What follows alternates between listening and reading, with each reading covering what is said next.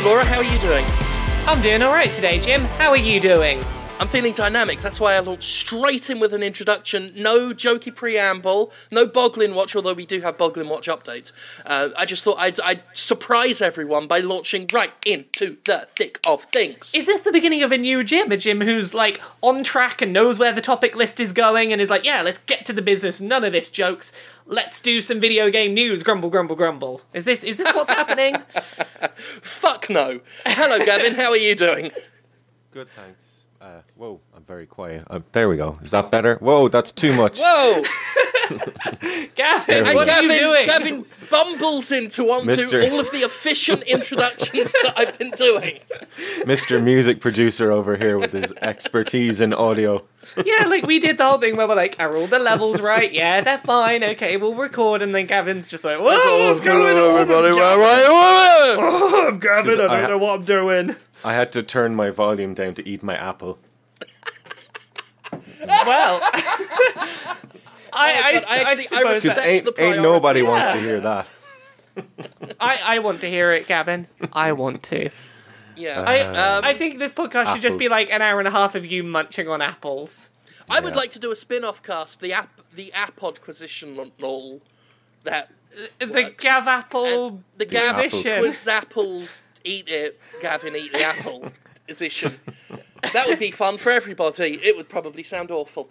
Well, right, my I was going to say how is favourite everyone, but I've scene already in asked you. Uncharted 4 involved an apple. Oh, that bit where Nathan Drake fucks it and then he kills that entire civilization of Jim. innocents. Don't spoil that he fucks the apple. That's a critical plot point.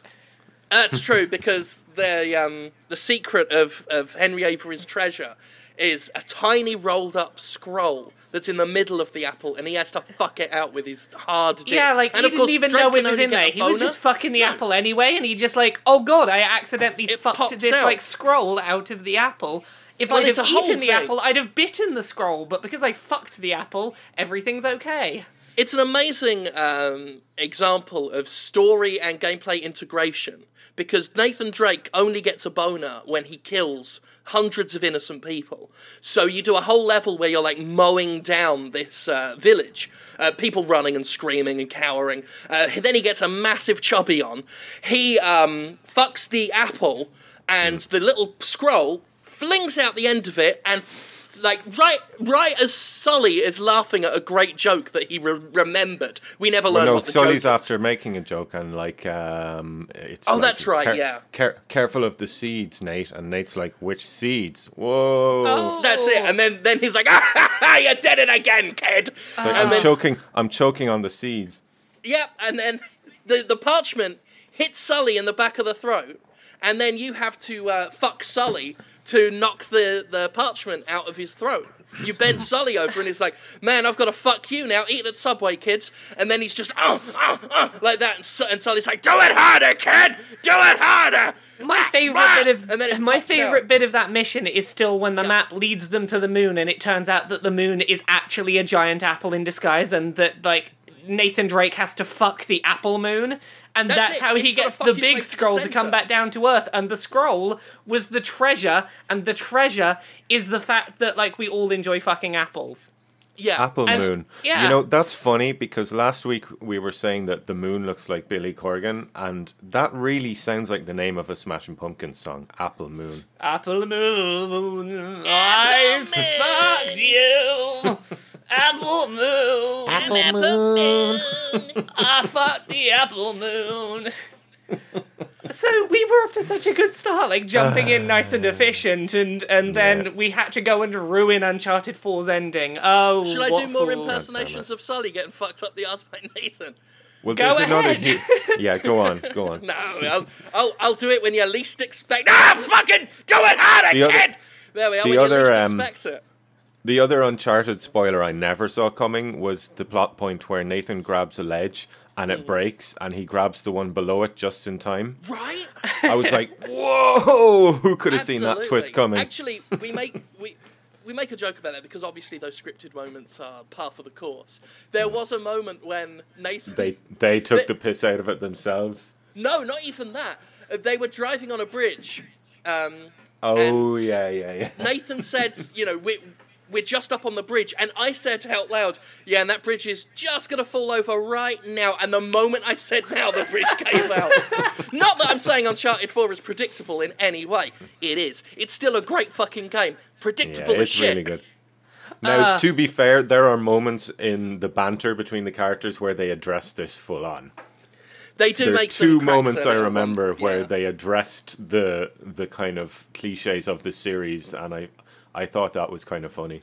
Yeah, it's still cliches, though. That's the thing. Well, that's it. Like, I found them funny in a vacuum, but the other week I went back and replayed the Uncharted collection. I was like, oh, they've been making these jokes about how cliched some of these things are since Uncharted 1. Yeah. It's kind of not funny that you're still doing the cliche thing and laughing about it. Yeah, it would have been more impressive to have not done them and found something else. Did you just suggest that Uncharted 4 is not a perfect video game? I might have suggested that it's not a perfect video game. Although, to be fair, it is my game of the year. Just because of that. It's my game of the year because there's this wonderful scene in the middle of the video game where Nathan Drake sits down on the couch and he boots up a computer console to play a video game, and he starts playing that game where you fuck some tanks. So, it's my favourite video game of the year because that very rarely happened in the game. Tank Fucker 2000 was my favourite PlayStation era game. I'm so glad that you got to play Tank Fucker 2000 from within Uncharted 4. It's just such wonderful realism to my life. Well, I mean, that's the other big problem there is it brings up some bitter memories for me because they're bringing out Tank Fucker 2000 Remastered, but you can only get it in the collector's edition of Tank Fucker. Tank Fucker 2000 Infinite Tank Fucking. That's been a hot topic this week, hasn't it? Yeah. I think EA must have given themselves such a big smirk when they saw what was happening and when they knew what they were about to put out. Well, this is the thing. Yeah. Like, let's get some backstory on this. Call of Duty Infinite Warfare was announced, and actually, funnily enough, they announced it when I said they would, because I was privy. I actually leaked a bit of a story and got quoted in real news places like videogamer.com because I knew it was coming. And so they made the announcement, Infinite Warfare. You guys are always breaking these, like, you should do games journalism or something. You're always breaking stories and stuff. That's for bellends. So Infinite Warfare came out, the YouTube video. I don't think it's as disliked as the Ghostbusters remake trailer yet, but it seems like it's going to be well on its way. It is currently, I believe, the most disliked video game trailer of all time on YouTube. Definitely video game trailer, yeah. I'm going to look it up now just because it was over 1 million when I last saw it. I wonder if they got it to 2 million yet. And, like, I don't get it. I looked today and it was like 1,300,000. It looked really fucking cool to me. Like, I know it's not what, like, a lot of people are after from Call of Duty, but I'm like, oh, this looks really different, and I'm probably going to really enjoy this campaign. It looks very scripted, like all of them, though. I worry that a lot of this space stuff is just going to be a ghost train roller coaster type fairground ride thing. It probably is, but if I had to give that, like, boil down my opinion of that trailer and my expectations of the game based on that trailer down to a thumbs up or a thumbs down, I'd have gone thumbs up. Do you want to know the one phrase that kept popping into my head when I saw this and when they're going to defend this? This one goes to 11. Yes. But this one goes to 11. Yeah, they've never been to 11 before. And they just don't before. seem to understand why being like that all the time just doesn't Right, that's my problem with the Call of Duty series the past few years, is they just make these token efforts to try and be a bit one better than the last. And it's like they know that they need to reinvent, but they're too scared to reinvent and lose the people that love Call of Duty for what it is. So there's nothing but these very frustrating half measures for me. It's like a Call of Duty for years has been like the build up to a sneeze without sneezing. And I find that very frustrating. Also, their current dislike rate is 1,748,000, so they are well on the way. That is a big fucking dislike bar. Yeah. You mentioned, Gav, like, the turn it up to 11 thing. That something annoys me about that phrase, and this is a bit of a tangent on this, but it annoys me when people say, like, oh yeah, we're turning it up to 11. 11 out of what? Because you're assuming we will assume it's out of 10. Maybe it's 11 out of 100. Maybe they're not going to give it their all at all, and they're like, we'll we'll turn it up to 11. No, it's because it's a reference to Spinal Tap. Oh no, I'm well aware that it's a reference to Spinal Tap. I'm trying to make a funny, but nope, my funny's not good enough for Gavin. Nope. Gavin's the joke, police. To be fair, we started with Nathan Drake fucking an apple, so it's all downhill from here. There's no, that's the pinnacle. Listeners, that's the pinnacle of how funny we're going to be today. I feel it in my bones. So don't expect anything good. Ever.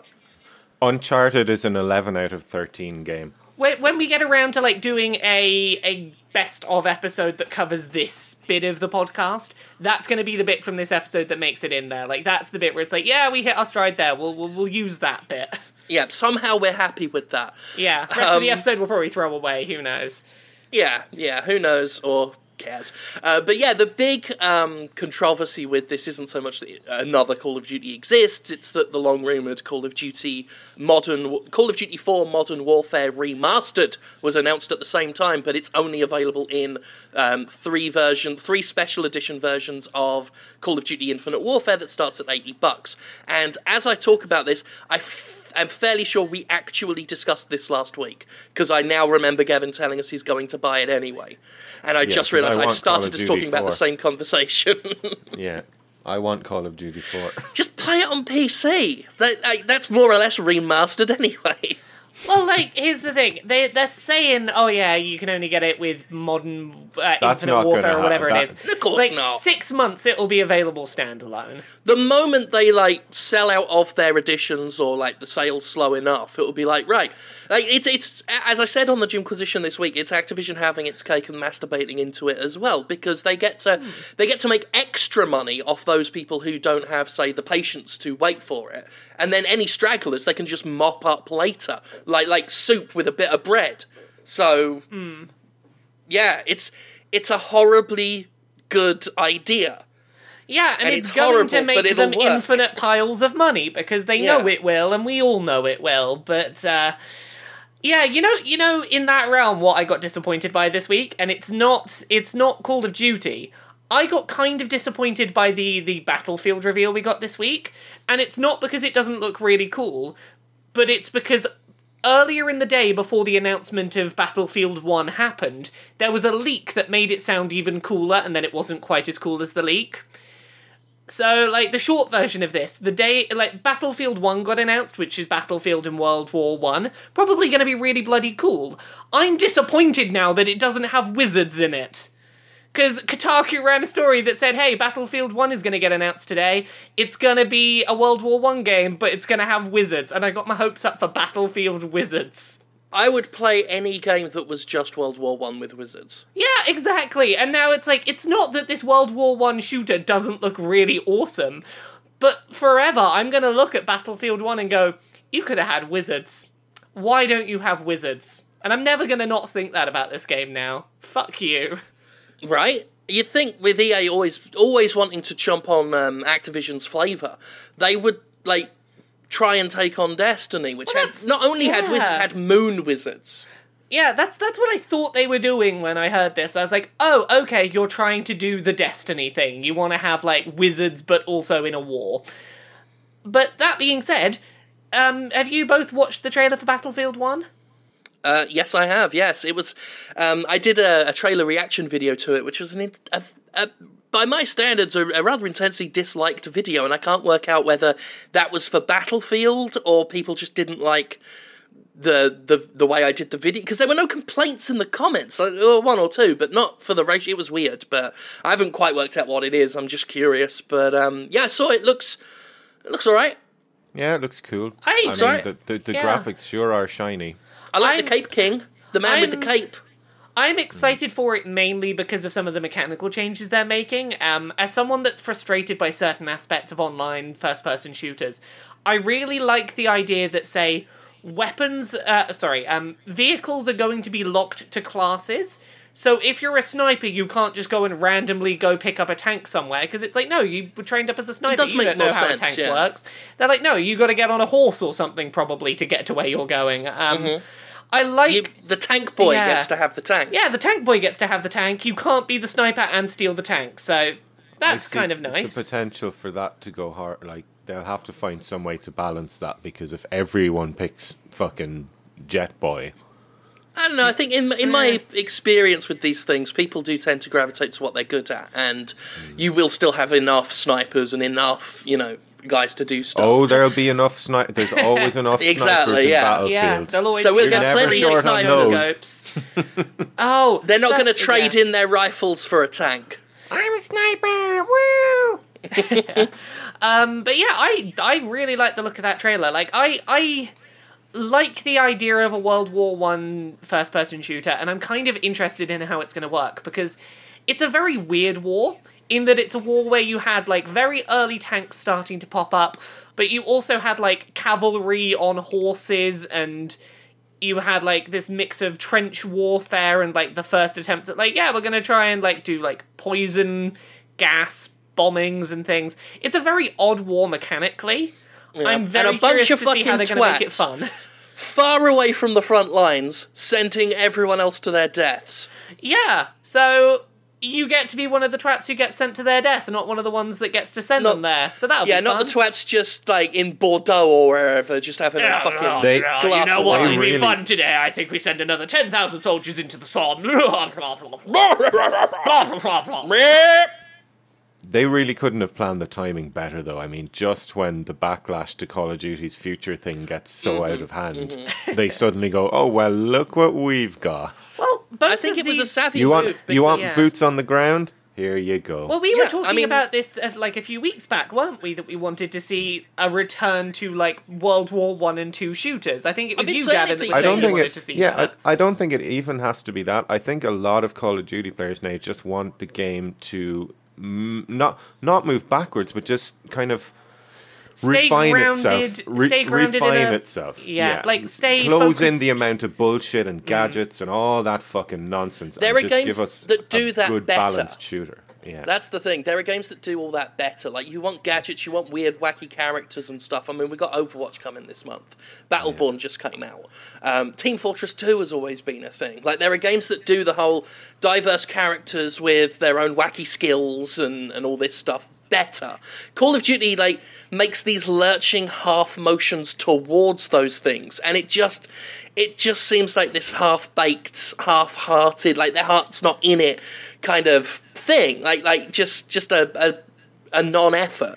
And it would be better, as you say, if they just stripped all that shit out and just focused on a refined, the exact kind of shooter that made fucking Call of Duty 4 what it was. Yeah. And that's the exciting thing about Battlefield 1, is that it's when you're having to go down to such rudimentary guns, all of the surrounding gameplay had better be incredibly refined and rewarding.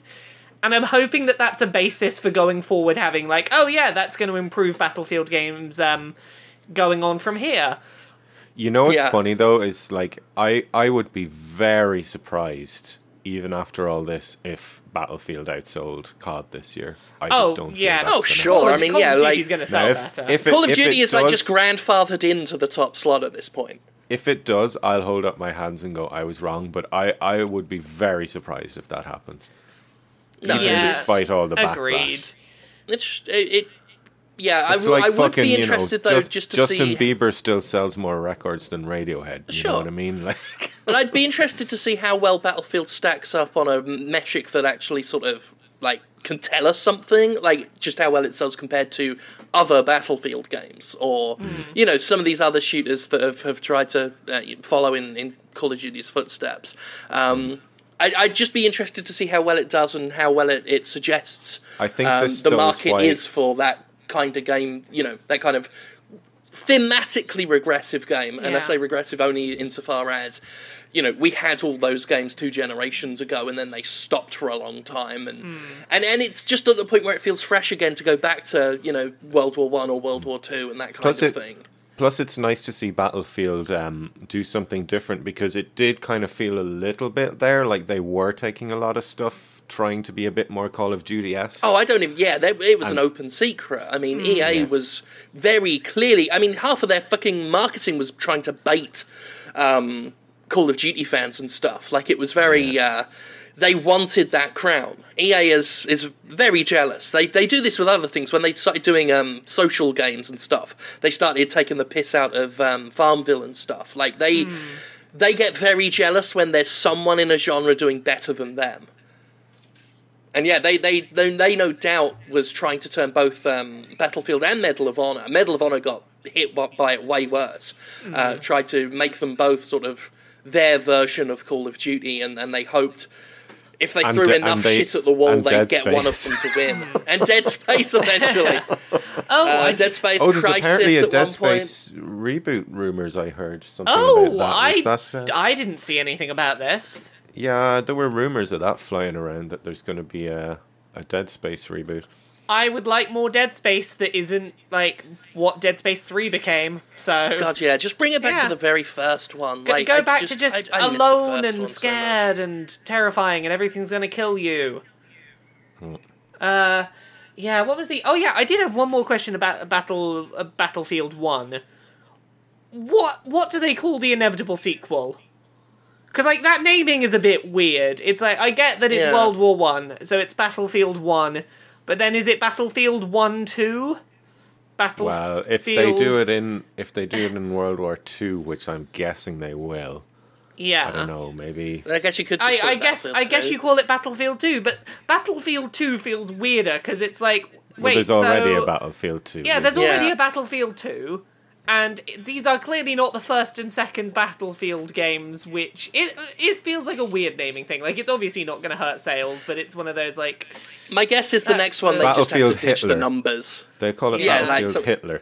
And at that point, Call of Duty will have released 3 World War II games, so everyone will hate the new Battlefield because, it's copying Call of Duty, and then they'll all call it Battlefield Hitler, and that will become the name. There you go. A grim, terrifying future for us all. Yeah. Boglin Watch 2016. Let's get this out the way. How are the Boglins doing? Right, big Boglin developments. My Pumpkin Boglin's here. It's fucking awesome. It's orange and black and cool and high quality. And also, I've got to actually give a shout out to Theory. Sorry, I don't know how to pronounce that name. I only ever see the name written down. Is it Theory? Like Thierry. I've seen that name from Thierry. Thierry. Okay. Tier and Tamara. If he's from where I think he's from, it's Thierry. Okay. One of those. I've said enough. Between Gavin and I, we've said enough permutations that one of those is right. But big thank you, because they sent me a Boglin from their country. Apparently they had it at their I think, parents' or grandparents' house for years, and just after all the great Boglin Watch coverage, got it sent to them, and then they sent it to my P.O. box. And I was, like, amazed because, I've got this old Boglin I'm going to send you. And I thought, well, that would be cool, but it's probably a bit beat up and that. But fuck me. Like, I think that's as close to mint as a Boglin can get these days. With them being rubbery and everything and picking up dirt, you can't get one that's fucking store shelf perfect. But fully boxed with the little tag and everything. The tag's normally the first thing to go. Some wear and tear, but otherwise fucking amazing. So huge thanks to for sending me that. And that's Boglin Watch 2016 for this week.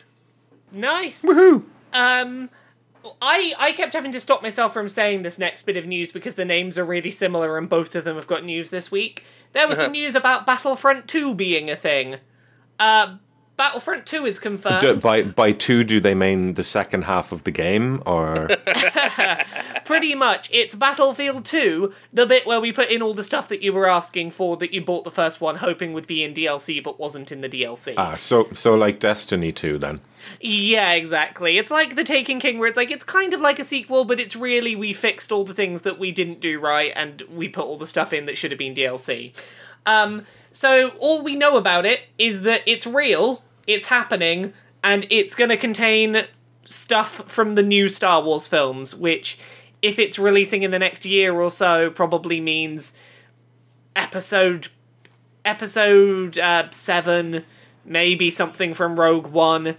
Although, if it's going to have content from Rogue One, that might mean that it's going to have space battles, maybe? Maybe. That feels like that would be a big part of Rogue One. It's kind of surprising, honestly, that a Star Wars game didn't have space battles. Yeah, but then you remember that EA published it, and it's not surprising at all. Yeah, because as long as it launches after December this year, when they say the new Star Wars films, that can include Rogue One, which is probably going to have some space content in it. Give us the space combat already, please, Battlefront. We want it. But Laura, if you want space combat, there's a new Call of Duty coming out with space combat. You joke. That's probably where I'll be getting my scratching that itch of space combat. Because honestly, I don't care about it going in Battlefront. I just want a new Rogue Squadron game. But if I can't get that, then I'll have space combat in Star Wars. And hopefully No Man's Sky will also satisfy that urge for you. Oh, cross my fingers. I'm still very unsure how to feel about that game. I don't know why I still feel so unsure on it. Oh, I think it's because we still don't really know what the point of everything in it is. I watched I think it was 25 minutes of game direct feed gameplay without any cuts. And I still don't trust that game, even after watching 25 minutes of gameplay, where I'm like, I still feel like you've picked... Actually, I know what it is.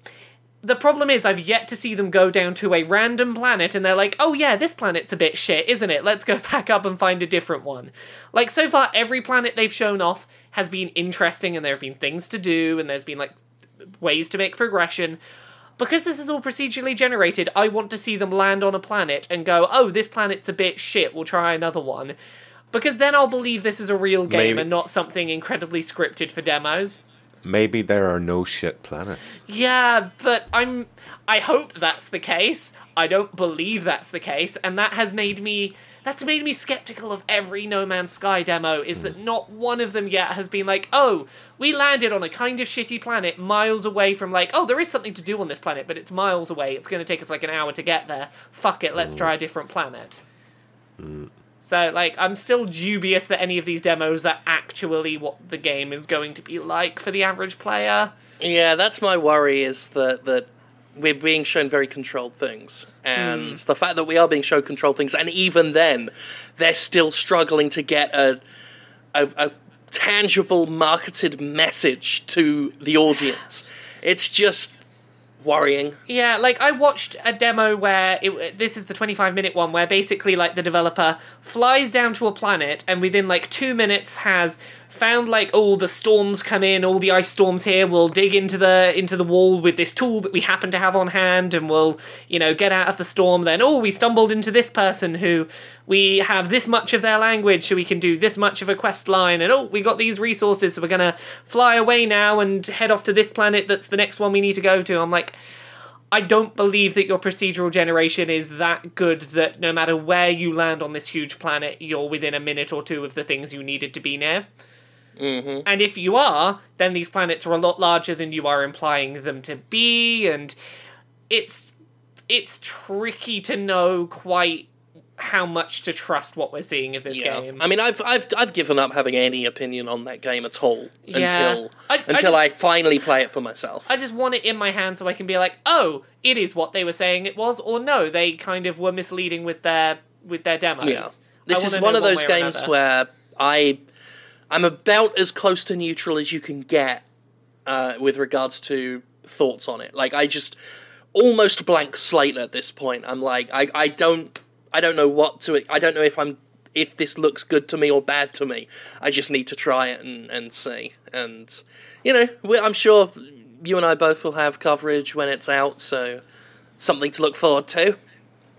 Yup.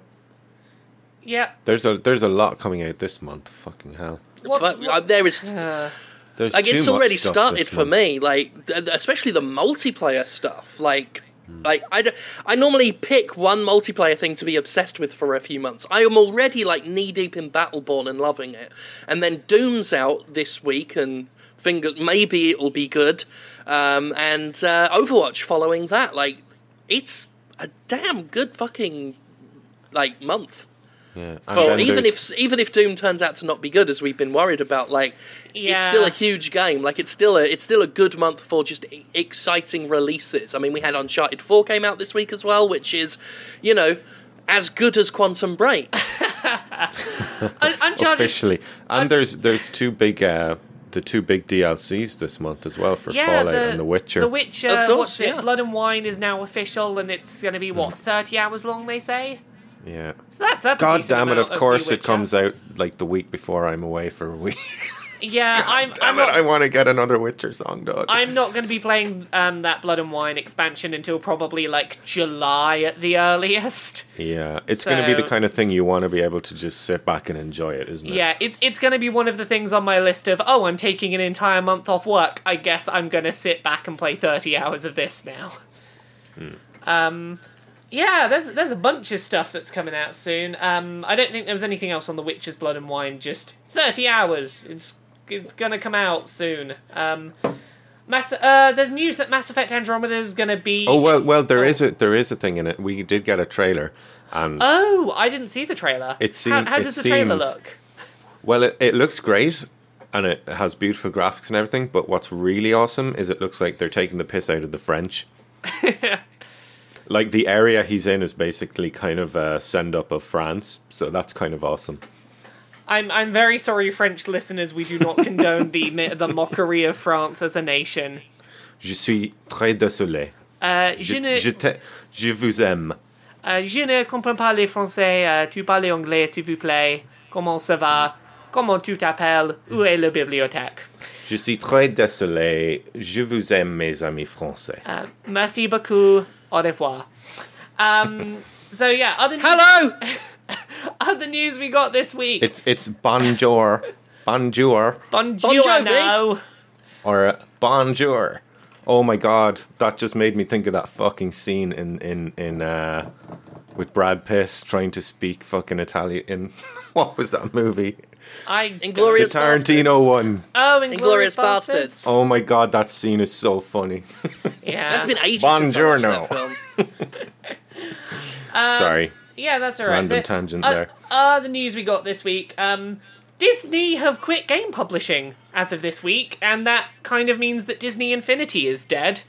Well, that's it. Yeah, they've scrapped Disney Infinity. I think it took everyone by surprise. Yeah, because it seemed to be such a money machine for them, and they've just scrapped it and killed the studio that was working on it. It's an amazing example of how presentation and reality are two distinctly different things. Because you go into a Best Buy or wherever, or a Target, and there's so much Disney Infinity stuff on the shelves, you're thinking, wow, this is a massive powerhouse. I know, and you look at, on paper it should be. And it should be. You've got Marvel, Star Wars, and Disney stuff all in one fucking game with a toy line. Like, as many people have said, like, it should be printing money, and yet apparently they made too many figures and it fell below, like, clearly way below their expectations. There is a making the name of the series somewhat redundant there. Yes. There's been a bunch of people this week who've been talking about this story since it broke, who have been asking a question, and I don't know what the answer to it is yet. Is this a sign that the Toys to Life bubble is bursting? Well, I mean, considering that Disney Infinity was practically at this point, like, I mean, it was 1/3 of that bubble. Yeah. So the bubble's got a pretty damn big hole in it now. It's hard to tell. Like, I mean, it's hard to tell how big a bubble it was, because, I mean, all three seem, Skylanders, Infinity, and Amiibo all seem to do relatively well. They all looked to do really well, and clearly it seems Infinity wasn't doing that great. They must have been doing relatively well in that, like, I went into a game shop yesterday, and the entire central aisle was Toys to Life figurines. It was Amiibo and Skylanders and Disney Infinity and Lego Dimensions. That was like 2 entire rows in the middle of the shop. Yeah, I mean, they ended up occupying a space away from the game stuff in some circumstances. It was like, here's the game stuff, then a couple of aisles later, the Toys to Life stuff has its own fucking section. Yeah, there is almost 4 times as much space dedicated to Toys to Life as there was to Nintendo, 3DS and Wii U combined. I'm like, that suggests that they were doing well, but equally, like, the one of these ecosystems I know the best is Amiibo, and there's been very little news about new Amiibo in a while. Yeah. I don't know whether that's just because they got through the big batch of Smash Brothers ones they needed to do. We've not got really any game releases coming up for the rest of this year. Like, there's no big releases to tie new Amiibo to. That's it. I mean, Nintendo itself has just become a black hole of progress right now with the NX. I'm just looking at pictures of Skylanders toys here. It's like, holy shit, this is Battle Beasts 2.0. Oh, that's what I liked, because Skylanders kicked the whole thing off. What I liked about Skylanders was, as someone who loves 90s shit, it was a very 90s idea. It was, Battle Beasts, Barcode Battlers, like all these weird gimmicky toy lines that came out in the 90s. And it did very well, because it was cheap, affordable figurines that, like, it was a very easy recommendation for birthday and Christmas presents. Yeah. Like, you don't know what to get your nephew or niece for their birthday. They want these particular Skylanders. If you can find one of them, you're gold. And I don't know whether the market is large enough to sustain this many companies trying to capture that market. Here's the thing. Like, people ask if the bubble burst. My question is was it a bubble to begin with? Because to me, the idea of a business bubbling is many, many companies, like, rushing, like, going for the gold rush, the same way, like, you could say that mobile gaming and free-to-play games had a bubble, because so many fucking companies rushed to have their own version, and the market was completely saturated. Whereas here, I mean, there were 3 big companies in that, and then the nature of the product made it difficult for there to be intense competition, but it was still just 3 companies and 3 lines. It wasn't like every game company had their own toy-to-life thing, like currently every game company is trying to do its own fucking MOBA. I hesitate to have said it was ever a bubble, per se, especially when some of that bubble was Nintendo under-manufacturing shit on purpose like dicks. Yeah, that is fair. Like, we do know a little bit about how Amiibo sold, at the very least. Like, we know that they were hugely profitable and that they did sell very well for Nintendo. But, I don't know. It's one of those things. I've never bought any of the games that are designed around Toys to Life. Like, I never bought a Skylanders game or a Disney Infinity game or a LEGO Dimensions game. But I've bought figurines from 2/3 of those. Like, I've bought Disney Infinity figures. I have bought, I bought the LEGO Dimensions Portal set they did. It was adorable. I don't know if these are going to continue being affordable. Like, I think down the line we're going to get some information from Disney probably about how this sold and why the studio shut down, and that'll be when we can tell, like, oh, was this all a big front? Are these not as profitable for other companies as they were for Nintendo? We'll see. Yeah, I mean, none of us are economists, as I'm sure anyone who knows about financials would know with how much they were gritting their teeth while I was trying to talk about what bubbles are. But, yeah, speak for yourself, Jim. I am an economist, and I know that, like, Disney Infinity made $11,000 billion, and that was under their performance regulation projections for the fiscal quarter. Yeah, there you exactly. Go. There. Yeah. The NASDAQ. Yeah. And the Dow Jones. Oh, I forgot about the Dow Jones. How silly of me. I am an economist. I shouldn't forget about the Dow Jones. Exactly. He's the most important man in business. That robot with which he, like, smashes stuff if he doesn't get the right finances is quite an important part of the financial market. Exactly. Don't never anchor Dow Jones, because he will destroy you. Yeah. I don't know where we were going with any of that. Neither do I. Let's quickly move on. Mass Effect Andromeda is going to have some kind of presence at E3. It's been being released in early 2017, apparently, which I'm sure we had that news, like, weeks or months ago that it was pushed out to 2016. So, fast forward to let's say, November 2016. Yeah. There's going to be a heartfelt letter from the Andromeda team saying, look, here's the thing, we want to make this the best game we possibly can, and we know you're very disappointed that it's not coming out in early 2017 now, but I guarantee you. It probably is. It's probably going to be pushed to at least the summer of 2017. But the fact that there's going to be some kind of presence at E3, I'm excited about, because even if it's just another trailer, I kind of want to get, like, a better feel for what the story of this game is. Like, give me a nice story trailer or something with some of the voice actors who are going to be in the game.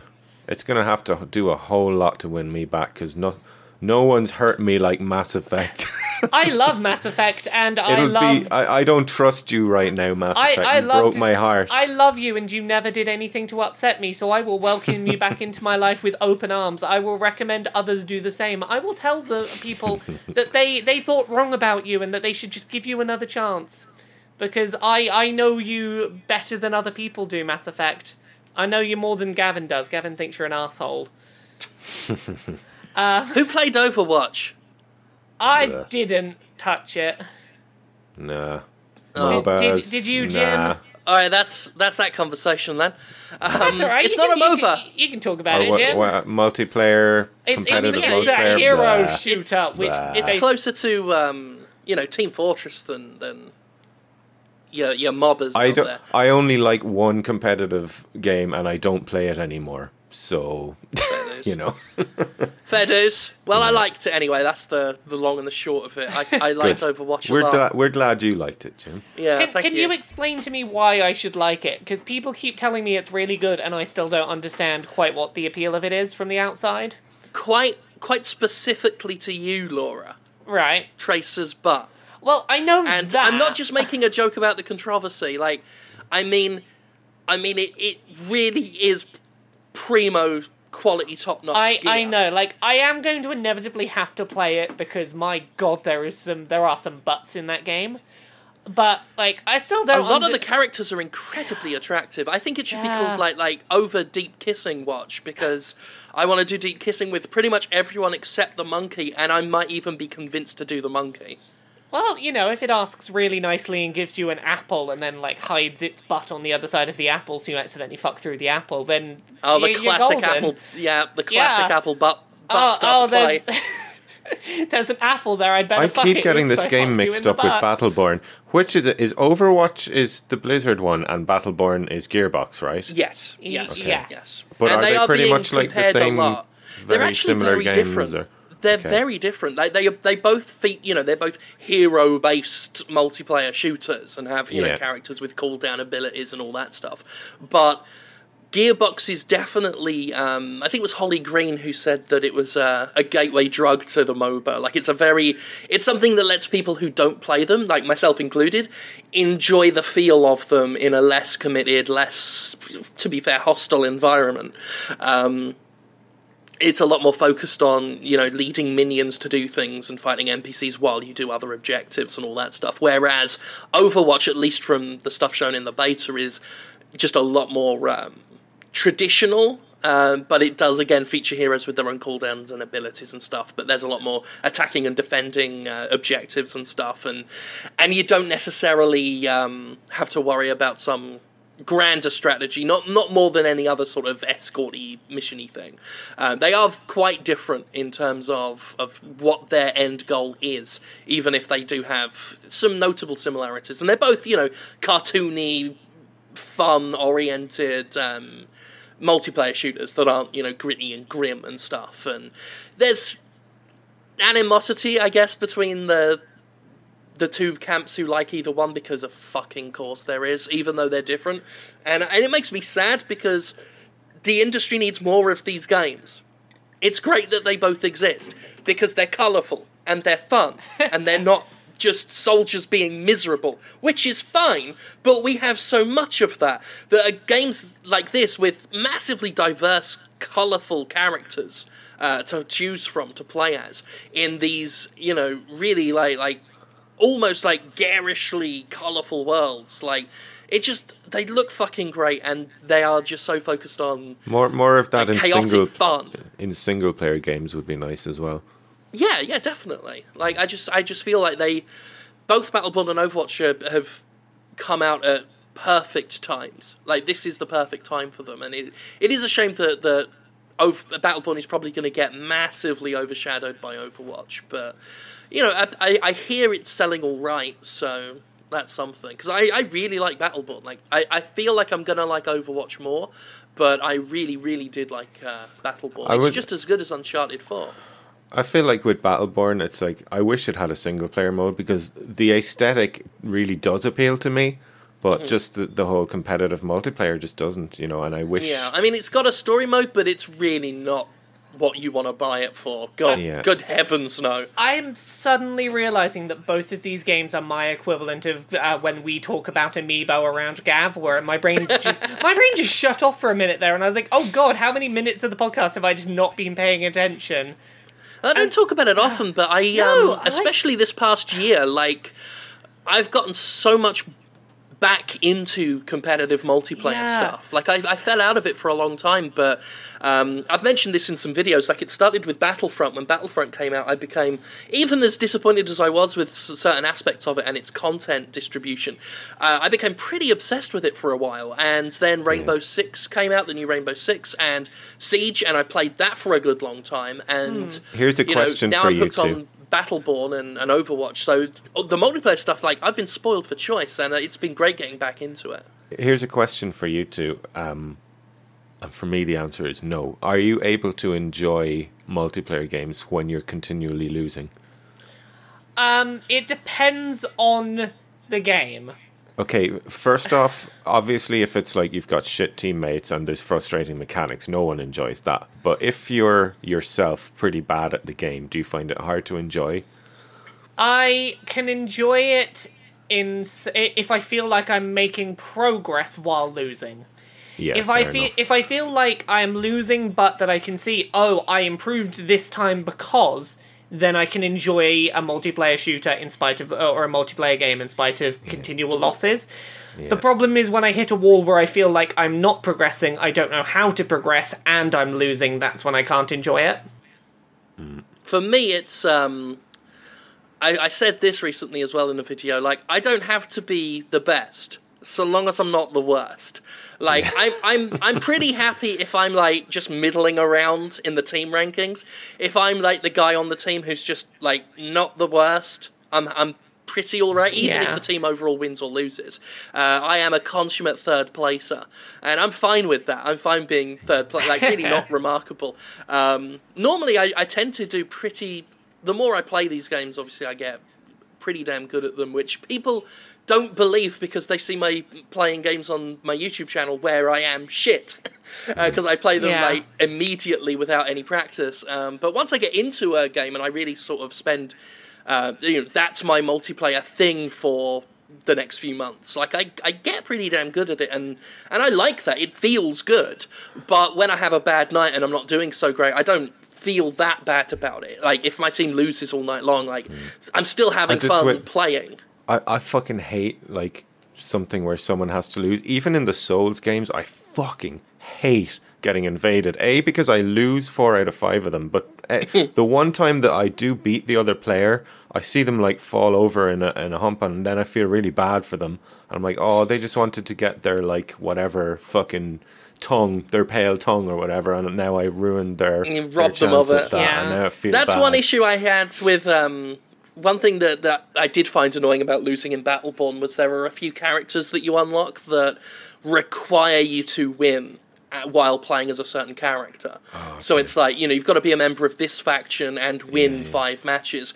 And that's of course, bullshit. Not only that, but you can, if someone else plays that character on your team, you can't play it. So you've got to be lucky enough to grab that character before someone else. It makes sense for balancing purposes. I don't begrudge them for it, but some of their unlocks and stuff are a little frustrating because sometimes they do require chance like that. Unlocks should just happen as you play the game. Yeah. Again, to be fair to Battleborn, that is also true. There are most characters have 2 ways to unlock them. One of them is just ranking up as you play, and if you can unlock them earlier if you do it the other way. And there was a character I really fucking wanted, so I spent ages just trying to win matches while playing as this one character, and it's not as bad as the ones that unlock earlier through the single player missions, because the way I don't understand what Gearbox did or why. The story missions, you can play them on your own. They're not balanced for solo play, so they're not fun at all. If you play them online, if you want to play them cooperatively, you can't choose what mission you want to do. you get three of the missions are randomly selected by the game, and the team votes for them. And if you've got to beat a certain mission to unlock a certain character, you've got to hope that it's randomly selected in the rotation and that enough people vote for it. Wow. It took me like 2 days to get Isaac, which is a character I really wanted because A, it's a skull in a robot, and B, it's just like Jonathan Holmes. So I'm like, I really wanted that guy, and it took me ages to get to him. Not letting you play as Jonathan Holmes is an actual crime against the law and civilized society. It cannot be allowed to happen. Well, that's good. That's what held the game back. Like, I mean, it would have scored a better than Uncharted 4 out of 10. Oh, are you there, Jim? Jim. Hello. Oh, yeah, you're back. What you were saying there, Jim, was so evil that something could be possibly better than Uncharted. It was so evil that Skype cut you off before you could finish your sentence. I'll start that line again. Nothing is better than Uncharted 4. I'll start again. Haven't we seen the Metacritic scores? So anyway, as I was saying, it would have gotten a better than Uncharted 4 out of 10 if the matchmaking and the whole story mode setup had been better, but that is what held it back. But I still think Battleborn's a damn great game, and I just think it's a shame that it's getting dumped on a lot by people, and a lot of people haven't told me why. A lot of them are just saying it's shit, and part of that could be the Overwatch thing, part of it could be Randy Pitchford, because the man carries a stigma. That's kind of been my problem, is that everyone's been saying both Battleborn and this are both amazing and fantastic, and no one's really saying why. So, do you know how for me it was with Battleborn was the same thing with, like, every time a thing is like there's a big hype and you start to see the beginning of a trailer at E3, and this happened a few times, and it's like this company's bringing out this new game, it looks really cool, and then it's like it's a MOBA thing, and you're like, oh, for fuck's sake, another one. And I know it's stupid because, like, there's people out there clearly love that style, and I'm just being selfish, but for me it's just that style of game. That's fair. No interest. I get that. We have a couple of quick bits of news to get through before we're done. Have either of you seen, this is completely non-spoilers, the person going around in Dark Souls 3 being the fashion police? No. No. Okay, so let me tell you a little story about what the fashion policeman does in Dark Souls 3. So there is a person who has created their character in Dark Souls 3 and called them the fashion police. And they will invade your world and just walk up to you. And when they walk up to you, they won't attack you. They will put on whatever item of set of clothing you're currently wearing, then do like a pose to say whether they like it or not, and then switch into something like, oh, why not try switching out this helmet for this helmet? And then once you've tried they'll like drop it down for you so you can try the helmet on and be like, oh yeah, that does look better. Then they'll give you a bow and they'll leave your world. They just pop into your world, show you how you could improve like your visual look with like a basic item change, and then away they fly. That is the second coolest thing I have heard about Dark Souls this week. I saw a YouTube video, right? A guy invaded a world only to find a bunch of players reenacting the shame scene from Game of Thrones. They were in a certain area which is quite vertical. Yeah. And they had the naked, blonde, short-haired lady at the front with a priest behind her ringing a bell. And two other characters walking behind them. And it was, I'll link it afterwards, and it's just look up Dark Souls Game of Thrones shame scene and you'll find it. It's spectacularly brilliant. I love the people who find really sweet, not murdery things to do with invasions. Yeah. So yeah, go look up a video with the Dark Souls 3 fashion police. They're lovely. Yeah. The other thing, very quickly, we talked a little bit last week about the fact that Zelda was going to be the only playable game at E3 that Nintendo was bringing this year. We got a little bit more confirmation on that now. Nintendo are not having an E3 press conference this year. They are instead live streaming a day of Zelda footage.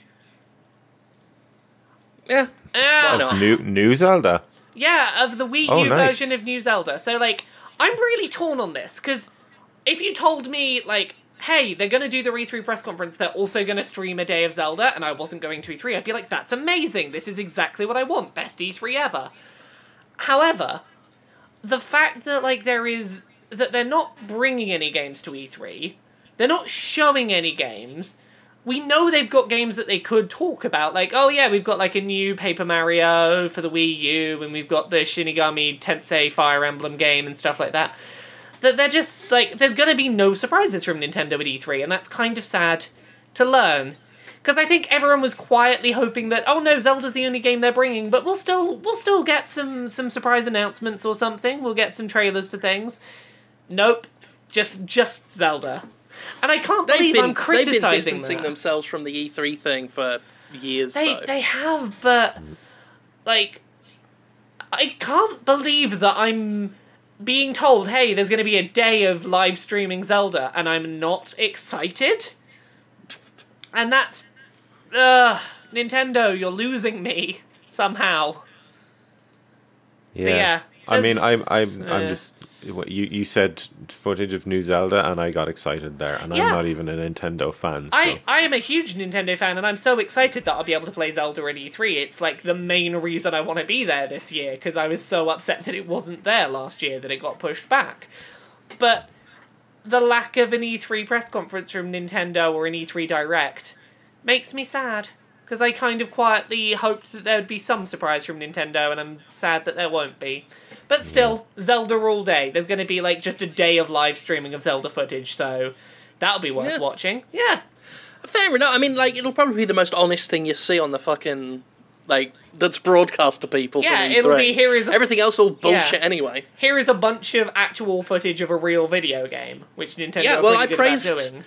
I praised them for doing it the past few E3s with all their Treehouse stuff. Like, it's a good idea. It got me more into their stuff than any of the glossy presentations done by anyone else. And I still feel like Zelda could, even if it's the only thing Nintendo, like, show on their live streams for E3, if all these recent rumours about the new Zelda game, about it being like, oh, it's, you know, going to take a lot of Western RPG influences, and it's going to have voice acting for all characters other than the protagonist, and selectable character gender and things like that, if those things happen, I will lose my shit, and I will be like, Nintendo wins E3 without even having a press conference, but, you know, still, I can't get fully excited about that, because I'm sad there's no E3 Direct from them, but whatever. And then the last bit of news we have this week, did you know that there's exclusive DLC that has been released for Rise of the Tomb Raider that you can only get by buying Pringles? Oh, video games, everybody. Yeah, you have to buy... Because nothing says desperate survival more than a box of Pringles. Well, actually, for me, that's true. I did once get locked into an apartment for an entire day with nothing but a box of Pringles. To be fair, though... This is going to be a good experience, this DLC. As we learned in the first Tomb Raider, once Lara Croft popped the first dude's head off, she could not stop. Yeah, like, the only tangential link there seems to be for why this is a promotion that's happening is Pringles have a type of Pringles called Pringles Extreme, with like an X at the beginning, and this is the extreme survival outfit for Lara Croft. Lara Croft has always been extreme with an X. There's nothing more extreme than spelling extreme with an X. When people do that, it makes me think, whoa, like, fuck, I thought snowboarding and shit was extreme. You're a fucking rebel. You don't even care about grammar, you extreme bastard. Yeah. So, I bet you put, like, Pepsi in a Coke glass, you fucking rebel. Oh, and then you say, oh, I'm having Coke today, and everyone looks, it's like, no, that's a Pepsi can. Oh, did you take cocaine? No, it was just Coke in a Pepsi can. You rebel. Sassy Beyonce gif. Yeah, that was some proper quality banter, mate. We got time for some questions. Let's do some questions. I liked our E3 question we got. That ties into what we were just talking about, actually. Yeah, should we start with this one? Holly Shiras wants to ask, can we make up an E3 drinking game this year? So, should we just start throwing out our suggestions? Well, someone with more time than us can put them on a bingo card or something. I'm going to start with actually just that, sassy Beyonce gifts. It's like anytime a developer or publisher you like puts out a good game that you consider is a slight to the other company or whatever, and you post a sassy Beyonce gif to do with that, then everyone has to take a drink that knows you. I have a serious drinking game note to put on here. Yep. Finish your drink when, and I'm not saying if, when The Last Guardian gets a 2017 release date. That's a good one. Yep. Every time someone says innovative about a mechanic that's been in 20 other games. I've got ones based on that one, on things people say. One every time the word exclusive is said. You might want to make them small drinks for that one. Yeah. And you have to take a bigger shot then every time that it's a timed exclusive. Yeah. Timed exclusive, and you've got to do a chaser every time the exclusive turns out to just be DLC. You've got to take a drink every time a game is revealed, in inverted commas, that we already knew existed. That, it's like, oh, we're revealing this surprising game. Oh, yeah, that got leaked years ago, and we all knew it was coming. You've got to down an entire bottle of whatever beverage when Ubisoft has that one cringe-making attempt to make something viral. Oh, yes. Okay, you've got to have 3 shots when the fact that Battlefield 1 is coming to the Xbox One, they try and make that a linked thing because they both have 1 in the name. You gotta take 3 drinks when that happens. It's Battlefield 1 on Xbox One. One. It will have 1 sale. You will buy it 1 time. One person will buy it. You gotta take a drink. You gotta take a drink for every minute that Sony spends talking about the sales of the PlayStation instead of the games. You've got to take a drink every time that someone says, we're very sorry that this news got leaked earlier today, and acknowledges that a bit of news leaked before they could announce it on stage. You have to take a drink every time some god-awful pop star reveals how bad they are without their auto-tune when they're in for the new dancing or guitar game. You have to take a drink every time that a car is lowered from the ceiling. I can't think of any others now. Oh, you've got to take a drink every time that Nintendo reveals a game that isn't Zelda. You might not take any drinks this E3 for that one. That's going to be a pretty sober party then. Talking of sober, you have to be stone sober for the entirety of the PC Gamer Conference. No! Oh, I got an email today. I am safe from the horrors of PC Gaming Conference this year. I don't have to attend. I was so Chris looking forward Carter to your... is the only person from Destructoid who's going, and that makes me so happy. So, yeah, I have the option of going if I choose to, but I am not being forced to go for work. You never know. They might take the criticism on board and make it really good this year. You never know. If they do, then, I genuinely hope they do. All joking aside, I genuinely hope they do. I would take a shot every time you see someone fall asleep at the Square Enix conference. Yeah. Take a drink every time that there is a softball interview where nothing of importance is learnt during the PC Gamer show. Take a drink every time you see Jeff Keighley's face. You won't be able to avoid it. You'll try. Oh, here's one. Some point. Here's one. Take a drink rather. Every time they say, "Here's a gameplay trailer," and it's actually not gameplay at all. It's very choreographed sub gameplay. A drink every time it's a pre-rendered trailer. Whenever we don't see gameplay. And even when it's gameplay, it's fancy shots that they've gone into the engine while people are playing and swung the camera around them and shit. Not actual gameplay. I might be about to kill everyone listening. Take a drink every time you see a games journalist tweet really cynically about how they don't like E3 anymore. Yes. Dude, I will be the cause of alcohol poisoning for half of our listeners. Are we done? Take a drink every time the journalists in the audience completely overreact like morons to something. That's a good one. I'm gonna fall off my chair. Sorry, I'm really cynical. No. That is the exact right amount of cynical. Take a drink. Here's one. Take a drink every time you read a think piece about whether or not games are too violent based on footage we saw at E3. Take a drink. Well, there's going to be a lot of Doom at E3, isn't there? Yeah. So. Take a drink every time a game is revealed that isn't going to be out before 2020, probably. So a good example of this would be Final Fantasy VII Remastered last year. Let's take a drink for that. Take a drink every time someone on your feed takes a dig at Call of Duty. That is going to kill you. Take a drink every time you see someone on Twitter complaining about how everyone snarkily live tweets E3 and maybe you shouldn't. Too many snarky live tweeters. Take a drink for every one of them. Snarky live tweets. I'm really upset that I'm going to miss doing that this year, Jim. You can snarky live tweet. Why not? Yeah, I'll do my best, but it's going to be hard when I'm actually there and actually probably going to be getting in on all the ridiculous hype myself. Yeah, it's. I'm trying to think if I've got any last ones of these before we go. Live tweet. Take a drink every time you find out that some ridiculous PR stunt happened at E3, be it a giant thing where you had to stick your head through boobs to play the game, or they gave out some kind of ridiculous tat. Every time one of those stories pops up, take a drink. And every time there's going to be a DLC that's exclusive to one platform. Take a drink every time you're shown a game that doesn't have guns in. That will get Jimmy, some. They want to get some drinks. I didn't want to say every time you see one with guns in, because then we, again, would all be dead. But take a drink for the ones that don't have the guns.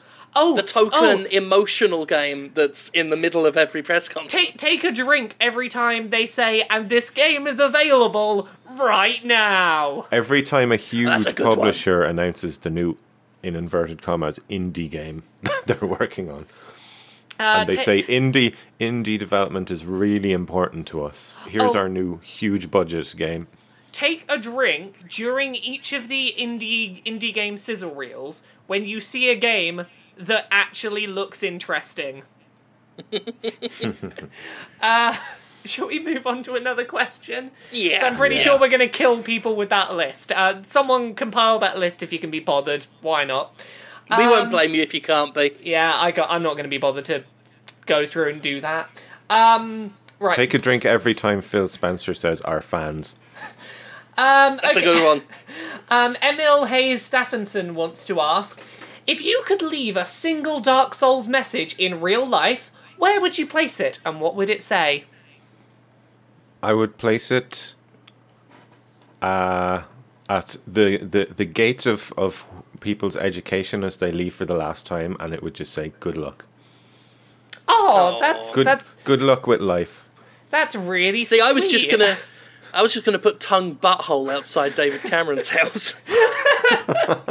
I was gonna go for something like, be careful, pig ahead. Yeah, I was gonna say you did it. Be wary. You beat me be to wary it. of pig ahead. Yeah. Actually, it would be more accurate. Be wary, pig head. Yeah. I would like to just pick a really visible wall somewhere, possibly in the platform between Actually, no, I've got a really good one. Go to King's Cross Station between platforms 9 and 10, and then go to the wall there and put a illusory wall ahead.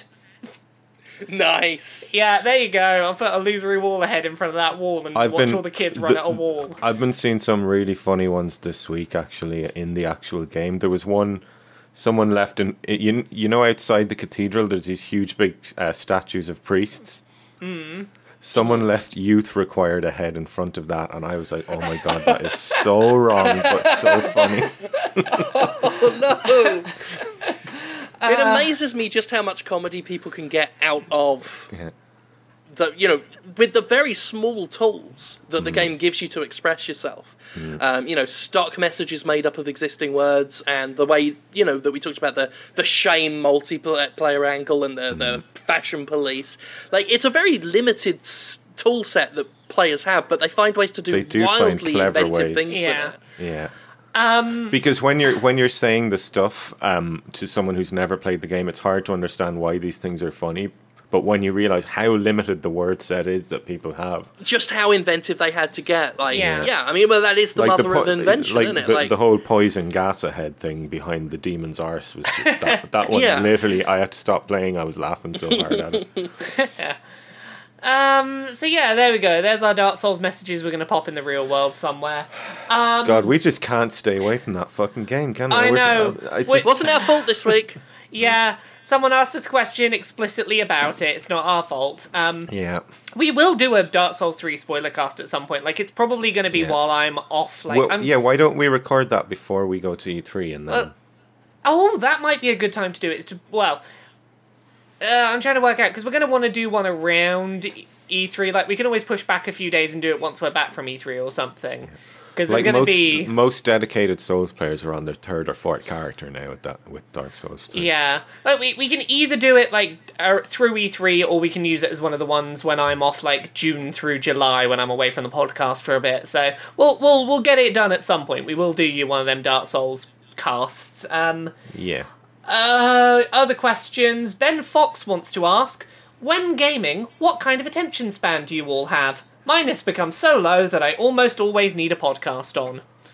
I cannot imagine that. I mean, for me, when I'm in a game, that's it. I'm there. I will play it for the entire week, not being in any way distracted from it. But then again, that's how I work as well. So no, I have a huge attention span, even for things that aren't very good. It depends entirely on what kind of game I'm playing. Like, there are certain games where I'm just trying to grind at something and my attention span will slip considerably and I'll have to have something else in the background to keep me focused. So good example recently, Dark Souls 3, I was trying to grind up levels in an area because I wanted to buy an item that was a lot of souls. And I was running... Was it a item to unlock an area by any chance? Yes, it was. It was one of the very expensive ones of those. Fuck that shit. I hate that. Okay, basically I was running back and forth through the same area, getting however many thousand souls each time, just running back and forth. And as strong as the gameplay was, it wasn't keeping my attention, so I put on a podcast and sort of level grinded to a podcast. If I'm going through somewhere for the first time, it's all new, I try and, keep my focus on it.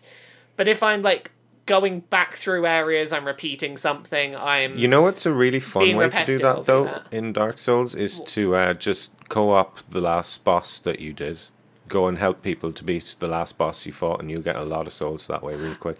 That is a very good point, actually, yeah. I need to do more of that. It's the best way to do it. It's a lot more fun than grinding through the levels over and over. Well, grinding through the levels is good because you can get items at the same time, and I quite enjoy doing that for, while I was grinding for this particular item I was trying to buy. I got a bunch of embers, I got, Oh, nice, I managed to get a set of armor that I'd not previously had just through, very rare drops that this grinding for doing. items is the killer for me.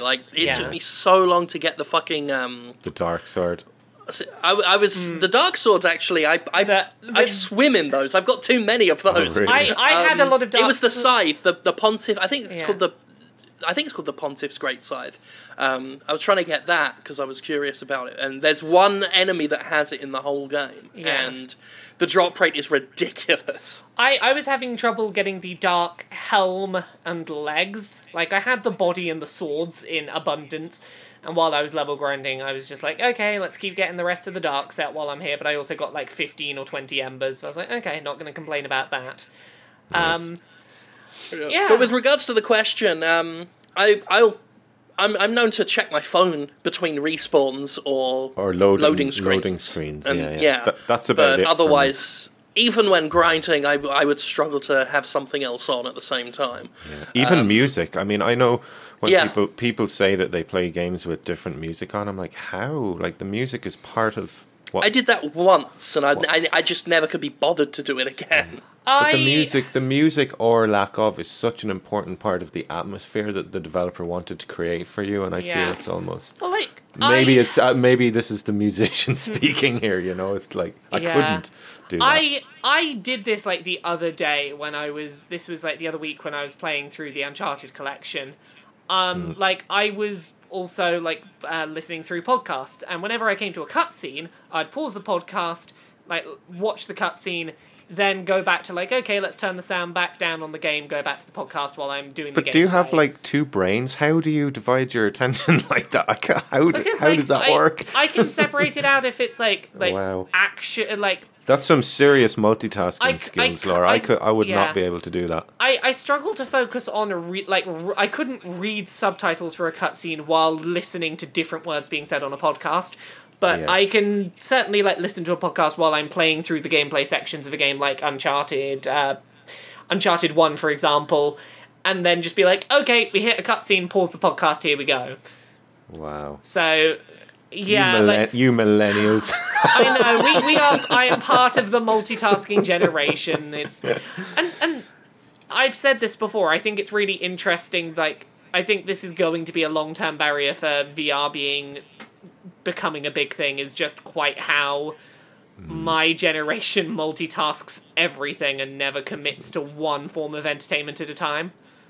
Like, if you're watching is that true, or is that just a thing people say? No, I genuinely think it's true. Like, I know that, like, I am just on the edge of, like, I've just been hit by it. I think I'm on, like, the top end of it. But, like, if I'm watching a film at home, like, if I go to the cinema, phone off, that is just etiquette, that's what you do, you focus on the film. If I'm watching a film I've never seen before, but I'm watching it at home, I will sit on Twitter.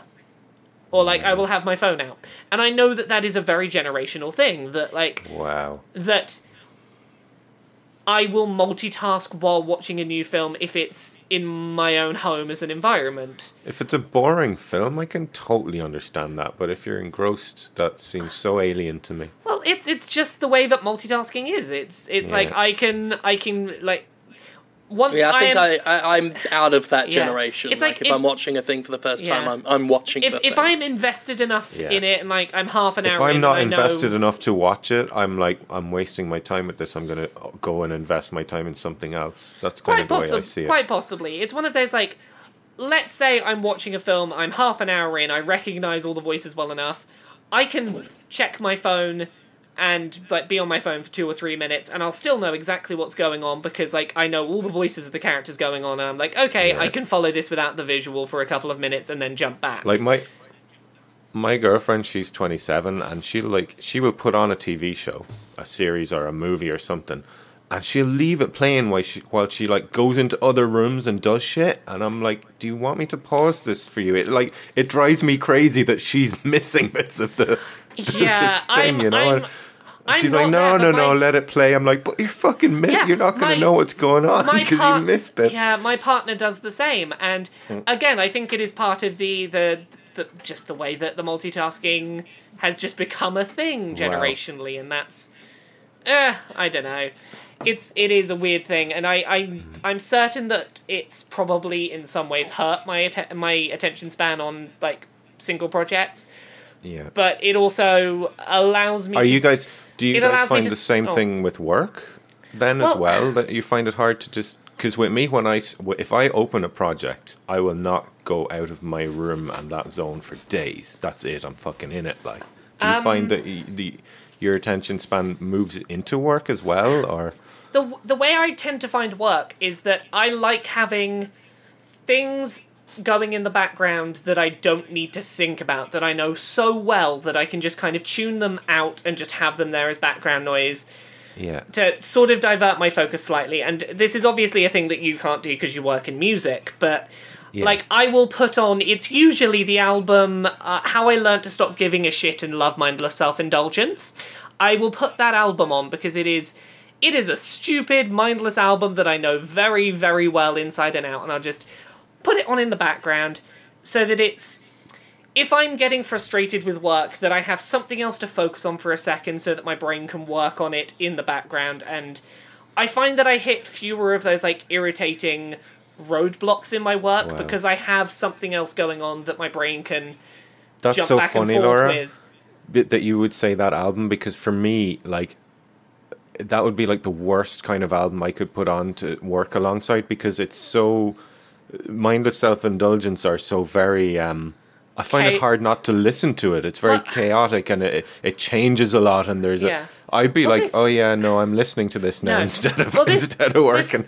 This is kind of why they're perfect for me for that purpose, is that they are chaotic, but that I know the album so well that I can largely tune it out. But if I need something to just, like, refresh my brain, to take my brain away from what I'm stuck on so that I can, like, stop thinking about it for a second, there's so much going on in that music that it provides a nice distraction for a second so that my brain can work on the problem a little less, like...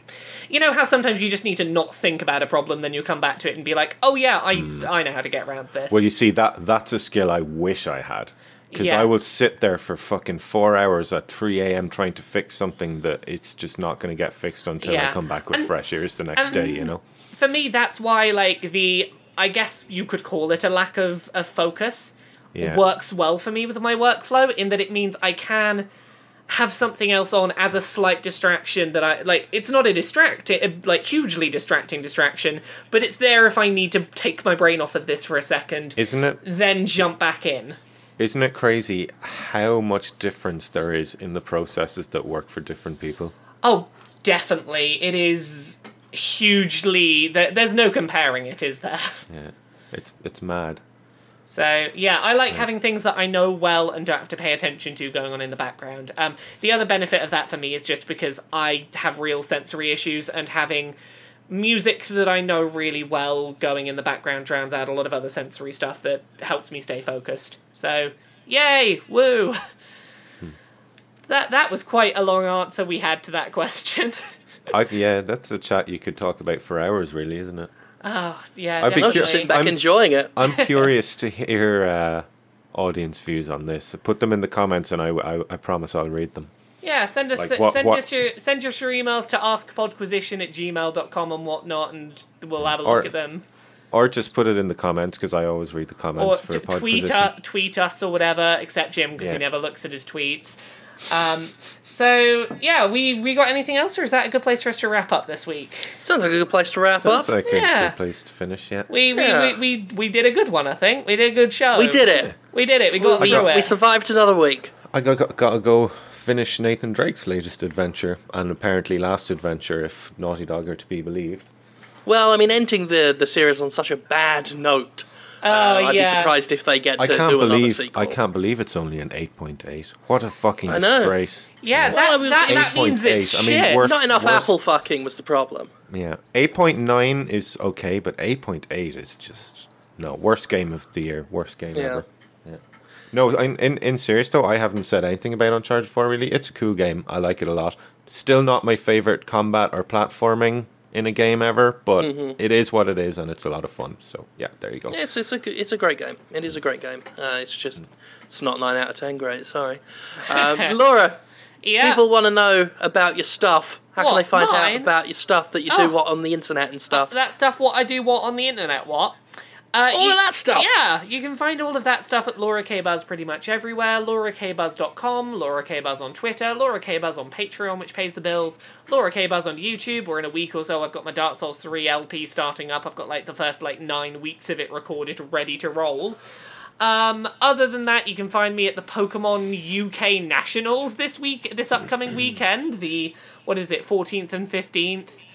So that'll be fun, and I'm doing a Fragments of Him spoiler cast next week with the Geek Remix channel on YouTube. So look out for that.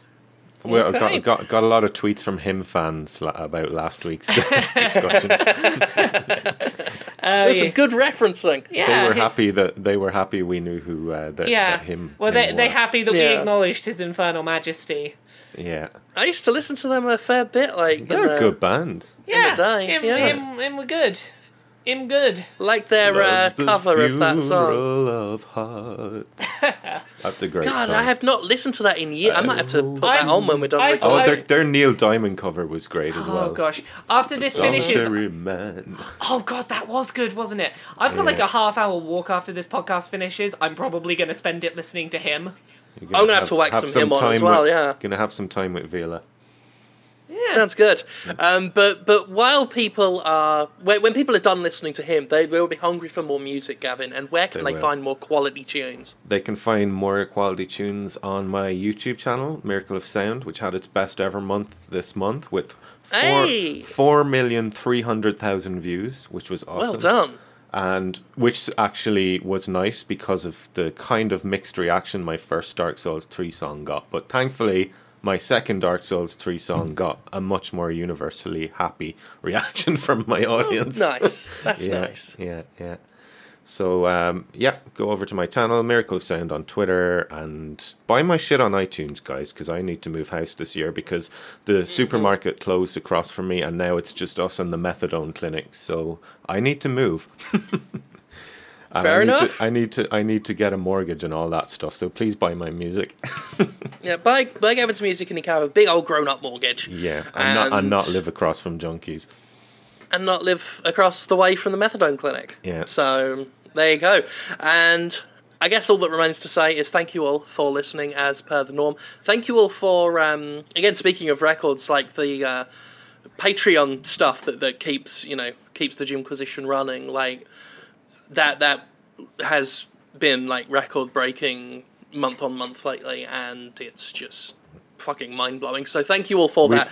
We've gotten more views than Call of Duty got dislikes. Wow, that's true. That's true. So thank you all for that. Thank you all for listening, and we will be back next time with more shite to shovel in your ears. Thank you. Bye. Bye.